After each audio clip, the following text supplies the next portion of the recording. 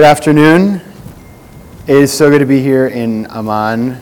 So I have a question. Who here is an entrepreneur today?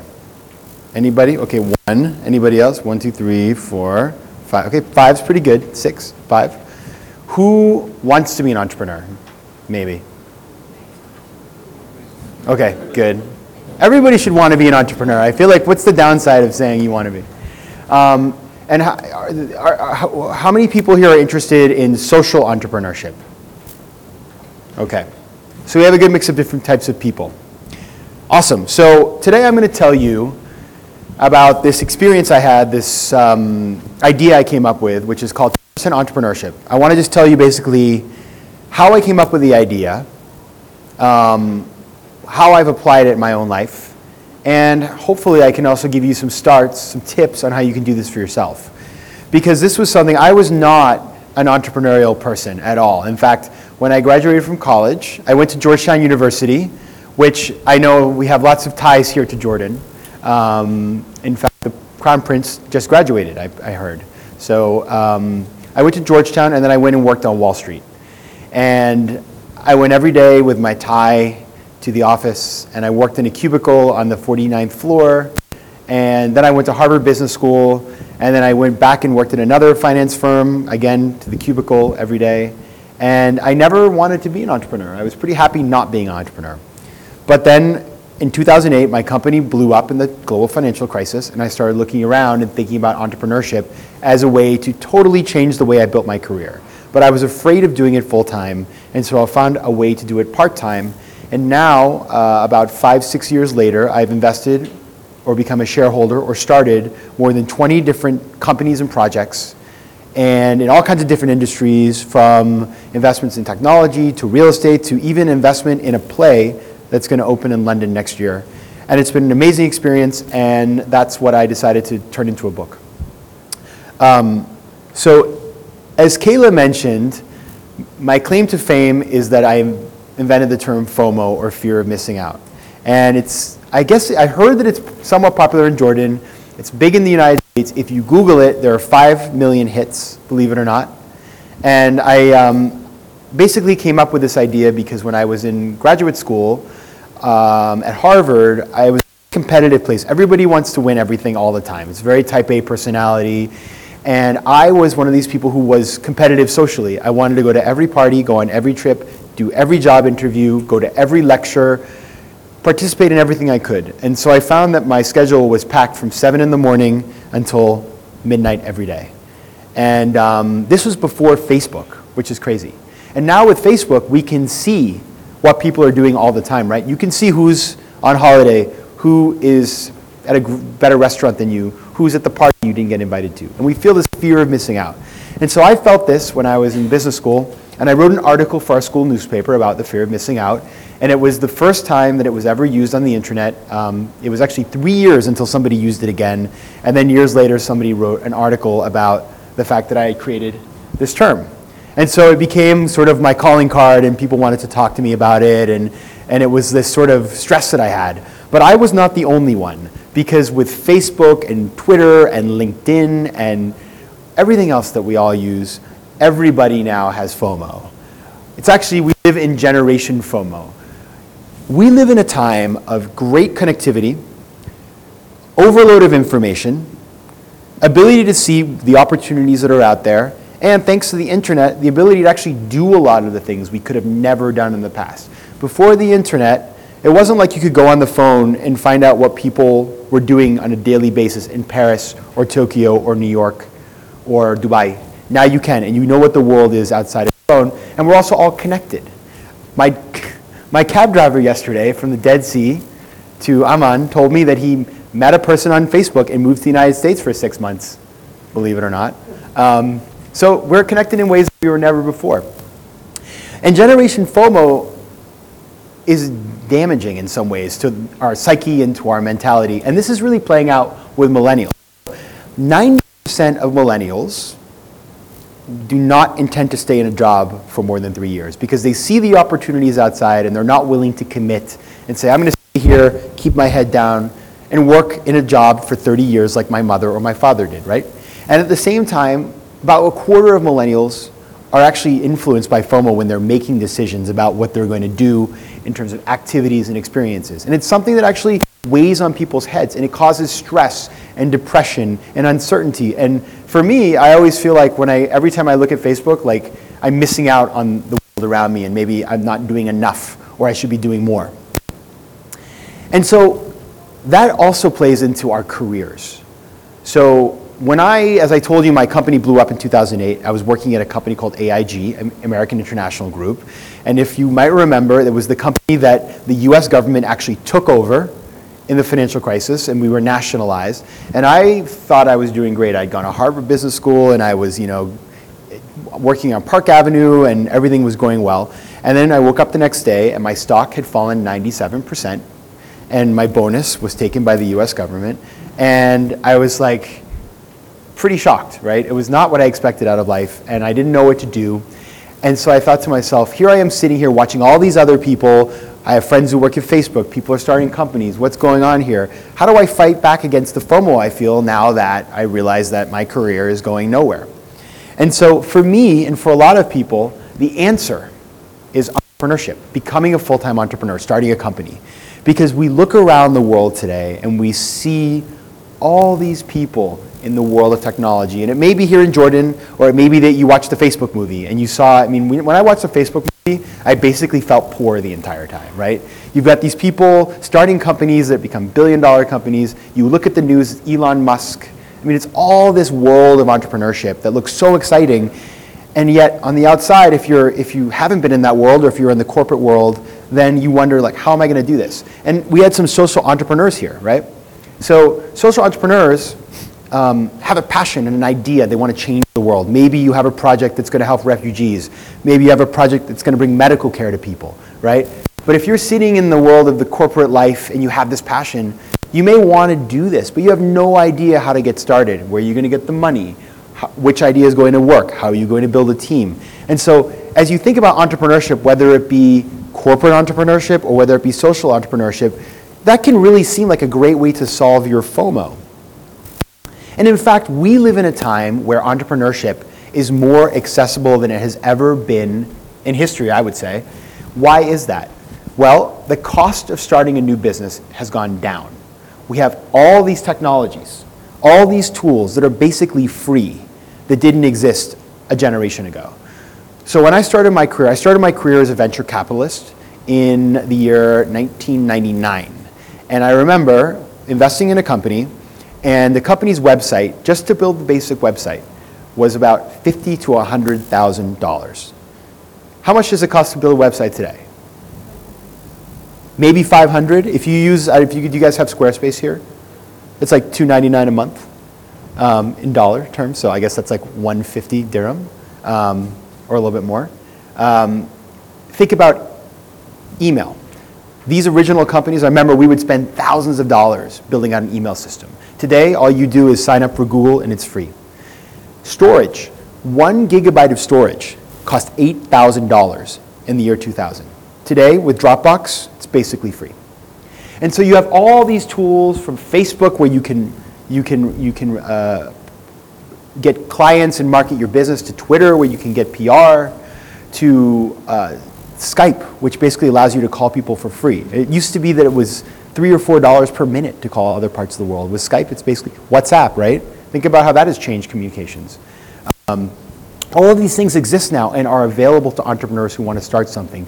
So we could all sit down, come up with an idea, have a website, a Facebook page, maybe even our first client somewhere else in the world within a couple of days.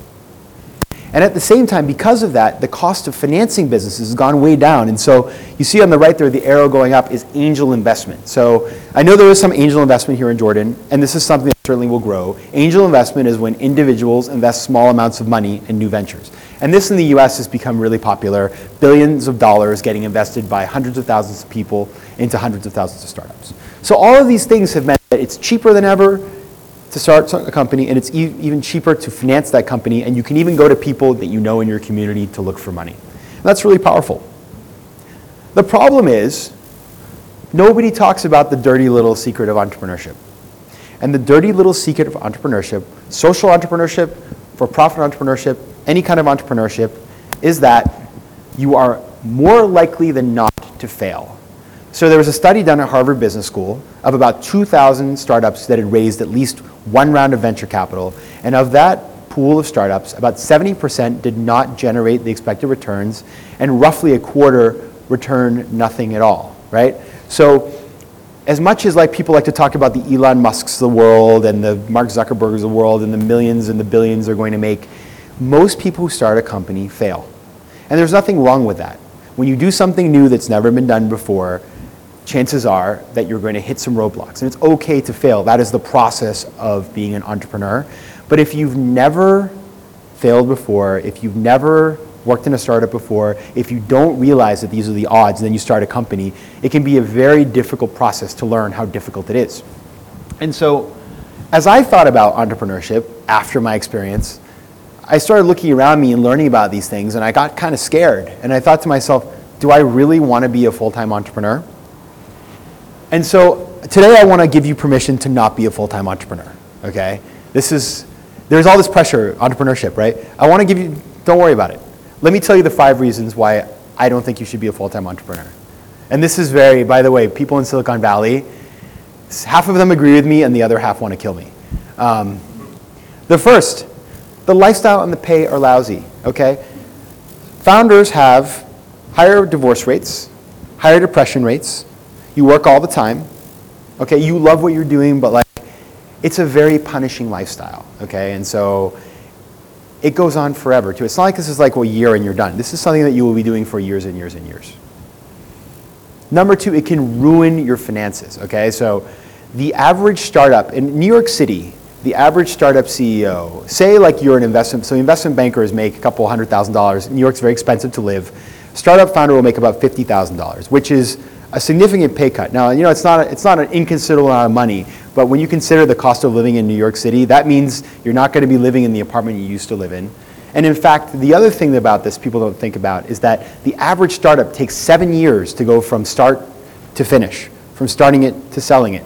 So even if you make a big payday at the end of the day, it's not going to happen overnight. It will take years of hard work. And in the meantime, you may be living off your credit cards. You may have to move in with your parents. You get up every morning and you find that your mother is telling you, I made breakfast for you, and here you are at 43 years old. And you thought maybe you'd have your own house by that point. But it could be nice. My mom is a good cook.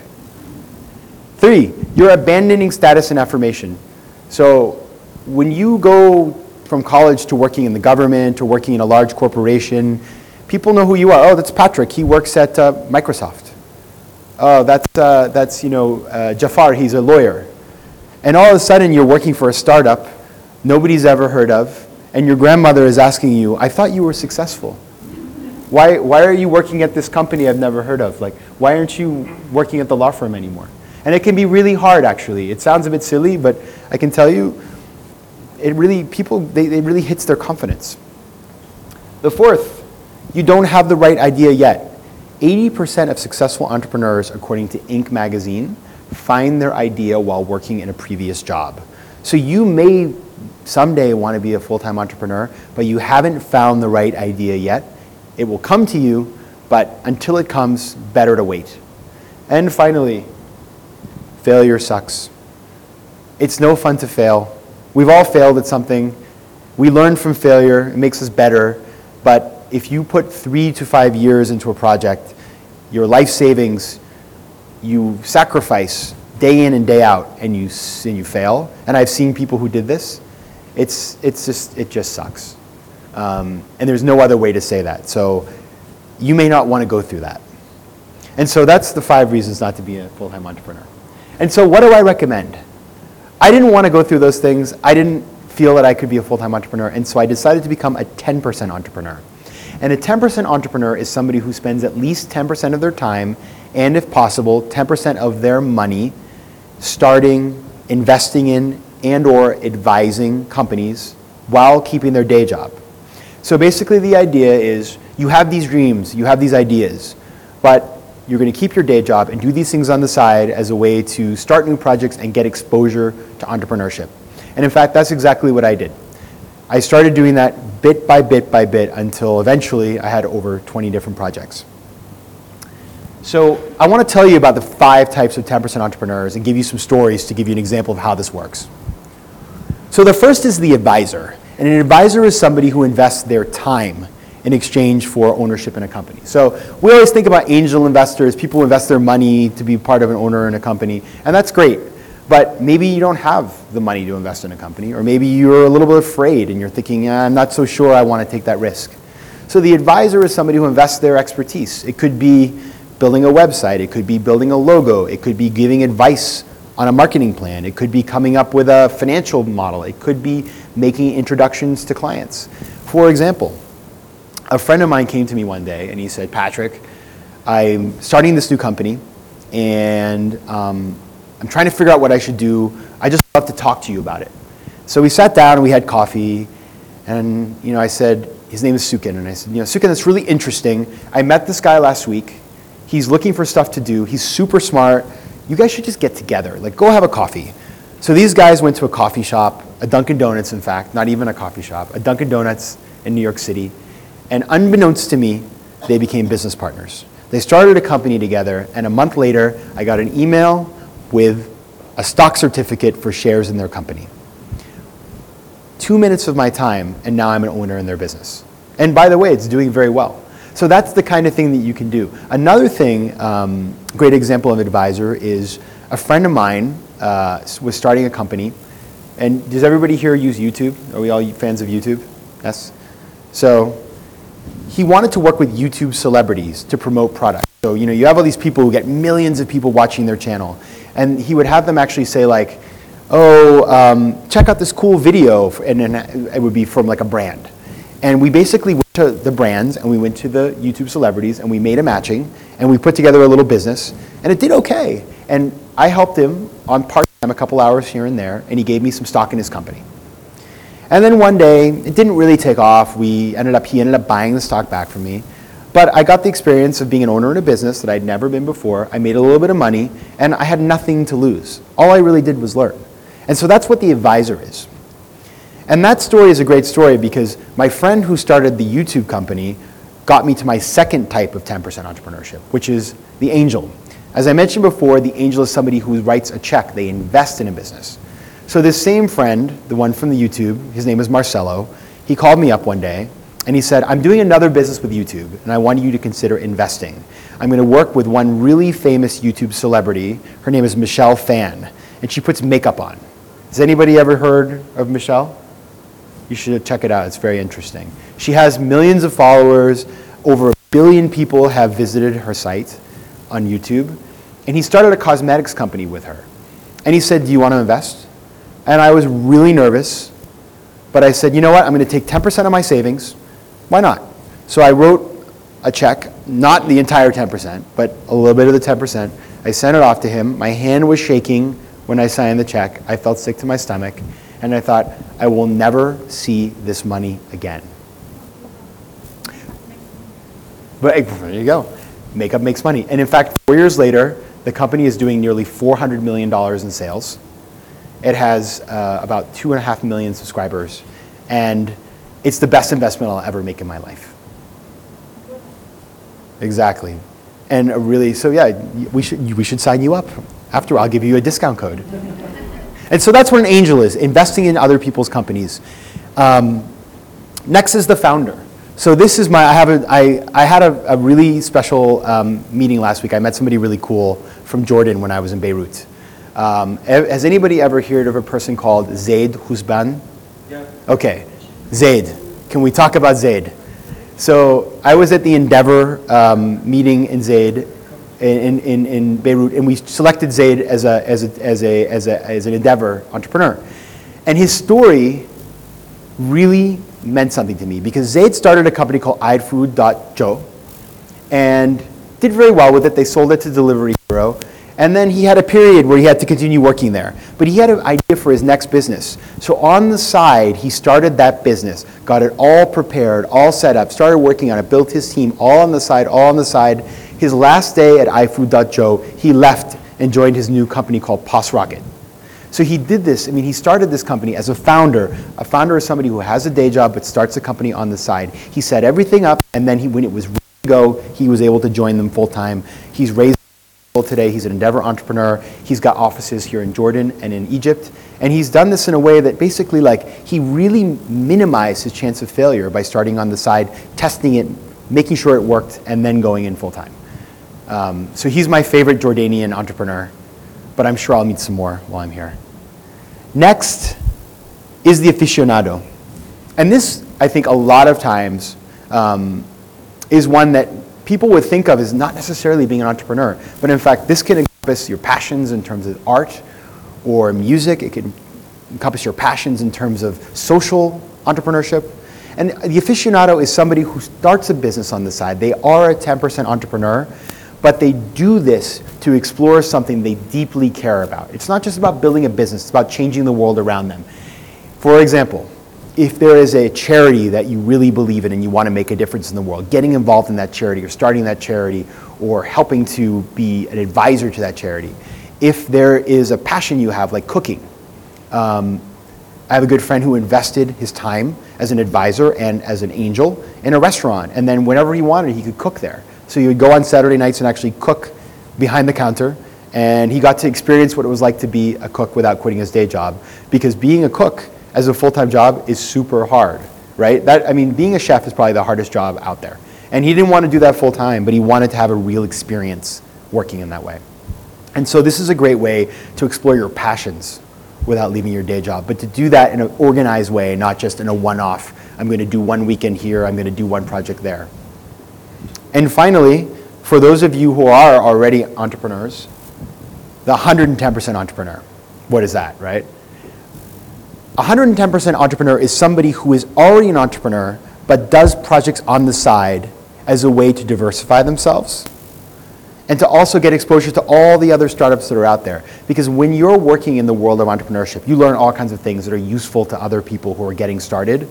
And so this is a great way for you to basically diversify yourself against that risk that you have in that one project. As I mentioned earlier, startups are risky. And if you were doing one startup as an entrepreneur, you want to find a way to spread your bets and get involved in other people's projects. So why do this? Why become a 10% entrepreneur?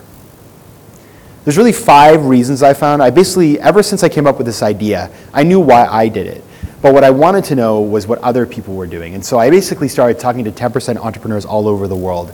And when I wrote the book, I included stories from 10 countries on 4 continents. So I had stories from Argentina and Brazil and Colombia, from China, from India, from Lebanon, from the UK, from the Netherlands, from Mexico, so from all over the world. And I talked to all these different people, dozens of people in all kinds of different industries. And I learned that there were really some patterns that emerged. And the first is about diversification. So as I mentioned to you before, when I worked in the corporate world, when my company blew up, my stock fell 97%. And I had never thought that I should ever spread my bets across anything else. Today I have investments in more than 20 different companies. And when something bad happens, when Brexit happened, I thought the market was going to crash. But I didn't lose sleep that night. When the American election came out in an unexpected way, I thought the market was going to crash. And I didn't lose sleep that night. Because I knew that I had a nice portfolio of different types of companies where I was an owner and where I could actually benefit from these things directly. The next is ownership and upside. So all of these projects I tell you about, the things that we're talking about, are things that you would never be able to experience working in your day job. You may love your day job. You may be very happy to go there every day, but you could never get the upside that you would have as an owner in a business that operates outside of it. This is a great way for you to gain access to different types of opportunities that will make you money over time. The third, it makes life more interesting. There's nothing more depressing than seeing somebody get up every day, go to the office, sit there all day, super bored, Facebook, go home, right? All of us are much more than what it says on our business card. Right? We're people that have different ideas, different experiences. We can all contribute something different to the world. Your skills, and you may not even realize it, and we'll talk about this in a minute, but everybody here, I promise you, and if you want, you can even ask me, tell me about yourself and I'll tell you how. Everybody here can get involved in an entrepreneurial venture in one way or another, I promise you. 4, it makes you better at your day job. So we live in a time of massive change, right? Companies are changing quickly. In fact, there's a statistic that kind of blew my mind that 52% of the companies that were in the S&P 500 in the year 2000 no longer exist. So literally the world is changing so quickly. Companies are disappearing overnight. Even companies that are new, like a Yahoo, are no longer with us, right? So companies need to be entrepreneurial. They need to be innovative to survive. And they need their employees to be innovative, to think like innovators. But the reality is you can read 100 books on innovation and not know how to think like an entrepreneur. The only way to know how to think like an entrepreneur is to actually do the work of an entrepreneur. And when you're a 10% entrepreneur, you're taking responsibility yourself for learning that process. And finally, you may someday want to be a full-time entrepreneur, right? I maybe gave you some reasons not to do it, but there are plenty of reasons to do it. But if you've been a 10% entrepreneur, you know, you have a sense for what it takes, what is required, what you must do to succeed. And in fact, the statistics prove this out, that if you are a part-time entrepreneur before going full-time, you will be more successful. In fact, people who start something on the side before going full-time are 33% less likely to fail, which means 50% more successful than people who go and do something straight away full-time. And why is that? Because when you jump in full-time, like say tomorrow, I'm like, I have a great idea. I'm going to go compete with Zaid, which would be crazy, by the way, because he'll kill me. But I'm going to compete with Zaid and start another company. Okay, so I somehow get somebody to give me $100,000. So I basically have $100,000 to spend. If I can't make it during that time, it's game over. I got to go find another job. So you have a lot of pressure. You have a limited amount of resources. And by the way, I'm also probably not making very much money. And I have to pay the bills. I've got to buy food for my family. I've got to pay my rent, all of these other things. So there's tremendous pressure on me to succeed in a very short amount of time. But the thing about entrepreneurship is, it's like being in a laboratory. You're mixing different chemicals, you're trying this, you're trying that. You may have success day one, you may not have success until day 472. You just don't know. And so if you do this while you have a stable day job, you can test these things out, figure them out while you have income coming in. And yes, you may move a little bit slower, but everything you're doing will be so much more sustainable. And so, I just want to spend a little time before wrapping up, and then I love your questions. I want to spend a little time on actually how to do this, right? I want to give you guys sort of practical tips on how to get started. And the first thing I want to do is tell you that I have a free ebook, so you can download like a bunch of exercises that I'll talk about in this section. If you go to my website, patrickmcginnis.com, and I think it's on the last page, but it's /buildyour10. Download this ebook, tons of exercises. You can actually get started today and probably be in business by next week. People tell me it works. So how do you actually do this? So I really what I tried to do, when I did this, I didn't have a process. Like I did it in a very disorganized way. I basically spent 3 years trying things, failing, And then after that period of time, I looked back and said, okay, what did I actually do here? And I figured out that I had actually basically followed a pretty standardized process. And the process has 3 big parts. The first is figuring out your resources. The second is having a clear investment decision process. And the third is leveraging your network. So I want to go into each of those. So talking about your resources. So the way I look at it, there are really 3 resources that you can invest in your 10%. The first is time. How much time can you commit? So if you have tons and tons of time, say you are a student and you have a lot of flexibility, or say you're at home with a family, you're taking care of your family, or say you're retired, or say you lost your job, who knows? If you've got tons of time, then you can kind of do whatever you want. You could be an investor, you could be an advisor, you could be a founder. If you have 0 time, if you've got 14 kids and you're working 37 hours a week, and then you have a second job where you work another 37 hours a week, you don't have a lot of time. And so that means you're going to have to make some decisions about what you're going to do. Being a founder, starting something by yourself, probably doesn't make sense. But being an advisor where you trade your talents, maybe you make a couple connections like I did, send that one email, or maybe if you have the capital, you can invest it. That could be something that's available to you. The reality is these things change. You may have no time this year and tons of time next year. But it's important to think about your resources that you get going. Second is financial capital. how much money can you invest, if any? So if you have tons of money, say you're loaded, then you can be an angel investor. If you don't have any money, probably doesn't make sense. You could think about being an advisor or a founder. But the good thing about this is when we think about angel investors, and I used to think this, like, you need to have millions of dollars in the bank to be an angel investor. And that's simply not true. It is so cheap to start companies today that you can actually, a lot of people go around and get very small amounts of money from their friends and family. And the reality is that those people should become part owners of your company because they're giving you their capital. And you don't need to be super wealthy to be an angel investor. And third, intellectual capital. This is the most important one of all. Time and money, these things change, they come and go, you can affect them. Intellectual capital is the real critical part because the challenge today with startups isn't about how much money you have so much. It's about what's in here. What do you know how to do, and what are you good at, and what do you like doing? Because what you're good at will help you to be successful, and what you like doing will convince you to spend the time and the energy actually doing those things. So for example, I have friends who tell me like, Patrick, I have no idea what I could do as a 10% entrepreneur. I have no skills. I'm like, okay, what do you do for a living? I'm a biochemical engineer. Like, I feel like I know what you could do. Biochemical engineer related things, right? I mean, there are things, all of us have skills that we may forget that are special. Like if you work in a bank and every day you sit there at a spreadsheet, every day, and everybody around you is on spreadsheets every day, you may forget that building a spreadsheet for a lot of people is very intimidating. And it's a very valuable skill that you can trade or contribute to a venture. At the same time, it's not necessarily even about that. I met this guy, he's a US Marine, super smart guy, super dedicated guy, lots of skills.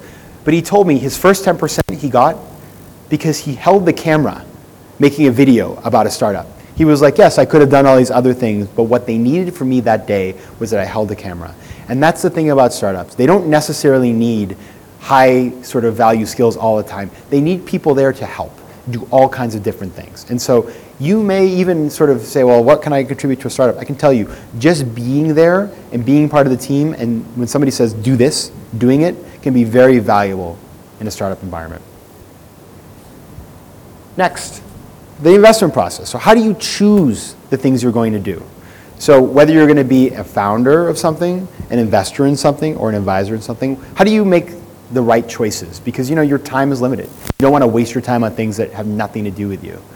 And so what I have found, and this I applied kind of my experience as a venture capitalist, is that there are 3 criteria. The first is, what is this project? What is the business, right? Whether this is a social enterprise or whether this is a for-profit business, why does this make sense? What is the industry? What is the future? Who are the competitors? Why is this special? The second is the people, whether it's you as the founder or the people you're working with. Are these people competent? Do they have the skills? What are we lacking?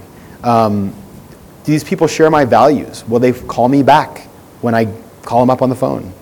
And finally, your role. So 10% entrepreneurs don't just sit at home.